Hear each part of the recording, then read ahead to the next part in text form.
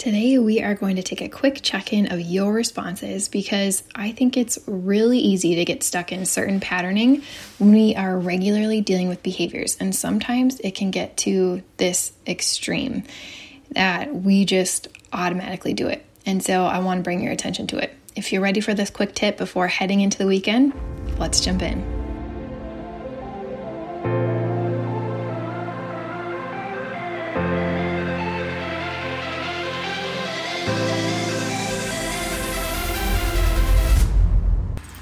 Did you know that it's possible to raise your littles to want to listen to you without the use of consequences, rewards, and bribes? Hi, I'm Kaylee Zaire, and this is the Chaos to Connected podcast, where we discuss simple yet effective parenting strategies to manage those pesky behaviors we go to bed at night hoping will be gone tomorrow.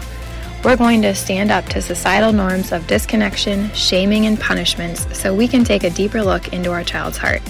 It's there you'll find connection, and there where you'll find more peace, obedience, respect, and joy. So what are you waiting for? We know those behaviors aren't going to go away on their own. Let's dive in.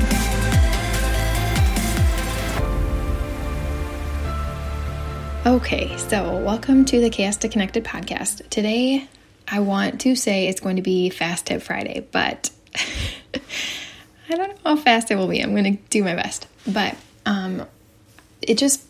we were at Awana last night, which if you don't know, that's just like a program at church for the kids.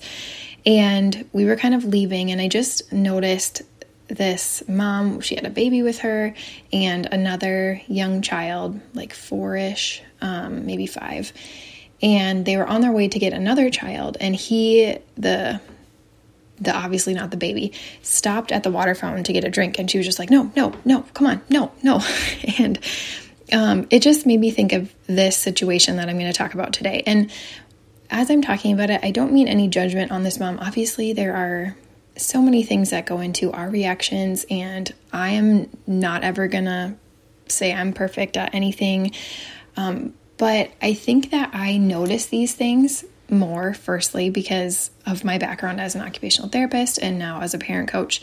There's just certain lenses that you put on and you'll never take back off. You know, it's like you can't separate what you know now to what you knew before, you know?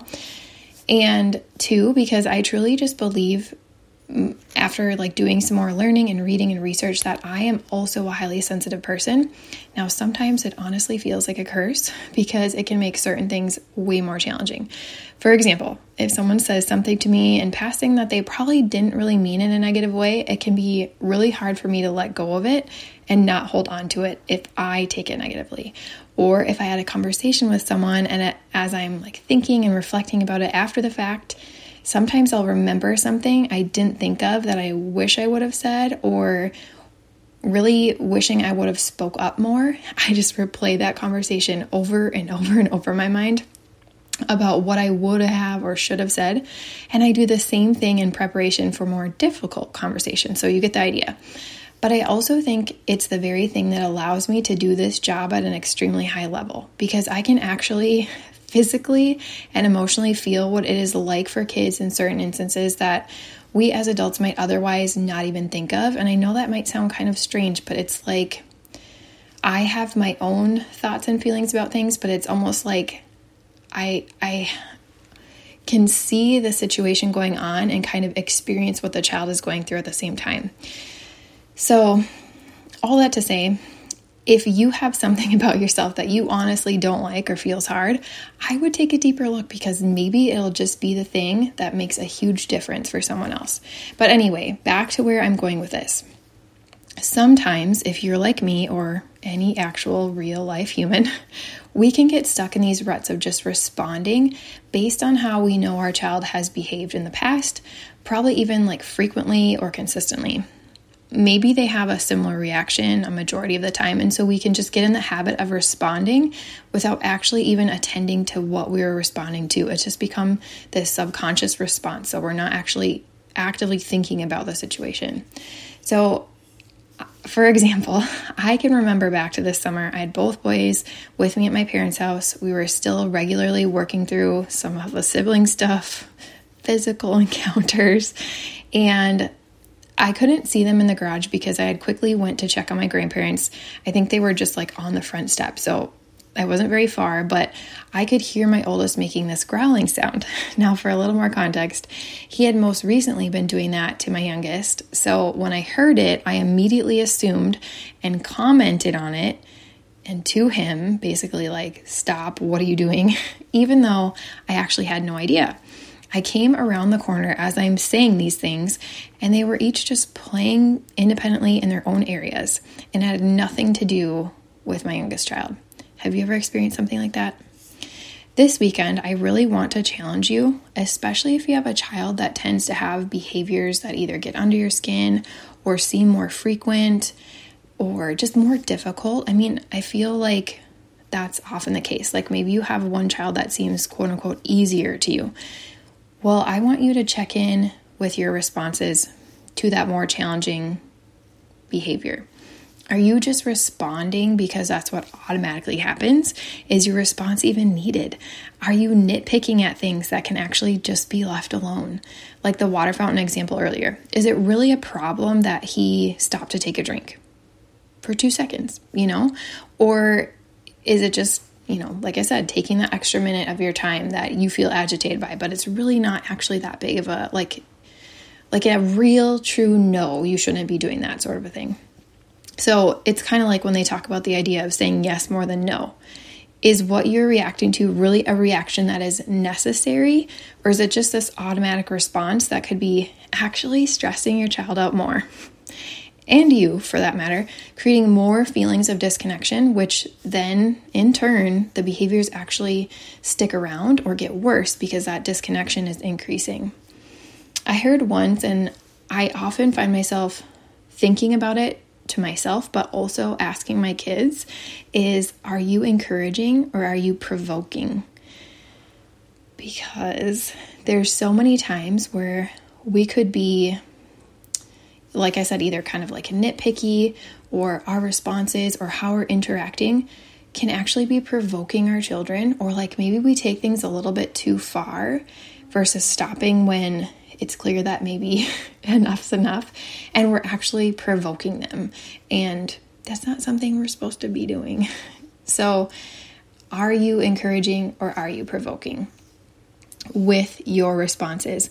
And the second part of that, like I mentioned before, is it something that you actually need to respond to and to have a reaction to? Or can it be let go because it's not really that big of a deal? Do you know what I mean?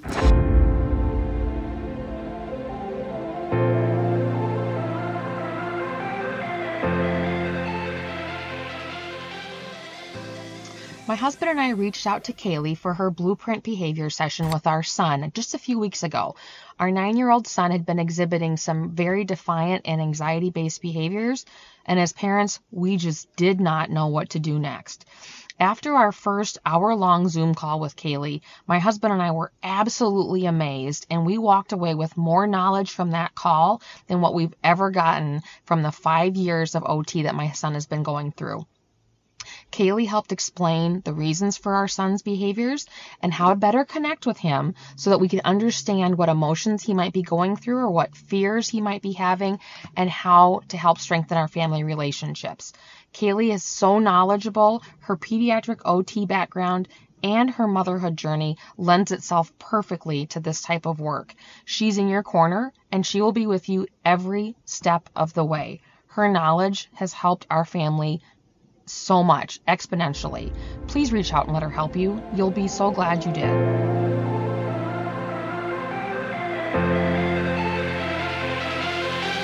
So if this resonated with you, or if you have any questions, any situations or topics that you'd love for me to cover on the podcast, I would absolutely love if you would message me. It has been so fun getting to speak with people who listen to the podcast, since I don't really know who you are unless you do that. And I would also absolutely love if you would be willing to take just 1 minute, probably not even, and scroll to the bottom of this show, leave a rating and review. I have spoken to so many moms lately who are just feeling weary and overwhelmed by their child's behavior, and I know to my very, very core that these strategies are life-changing because I have personally experienced it and because I've helped other families experience it too. And I would love for those who need it to be able to find this free resource. And apparently the best way for that to happen is those reviews. You gotta love the algorithm, right? So if you'd be willing to do that, I'd be forever grateful. And I hope you take some time this weekend to really evaluate and check in with yourself about your responses to your child's behavior. Have a great weekend. Real quick, before you go, if you felt encouraged and inspired by listening to this show, I'd love for you to leave a rating or review over at Apple Podcasts so we can spread the word to help other mamas feel less alone and find beauty in the behaviors. You can also take a screenshot of this episode, share it over on your Instagram stories, and tag me at Kaylee Jo Zier, and we'll all do a little happy dance together. I love nothing more than to cheer you on along this journey. This work is so hard, but don't forget, God has not only called you to it, but He has equipped you for it. Now go get connected. I'll see you next week.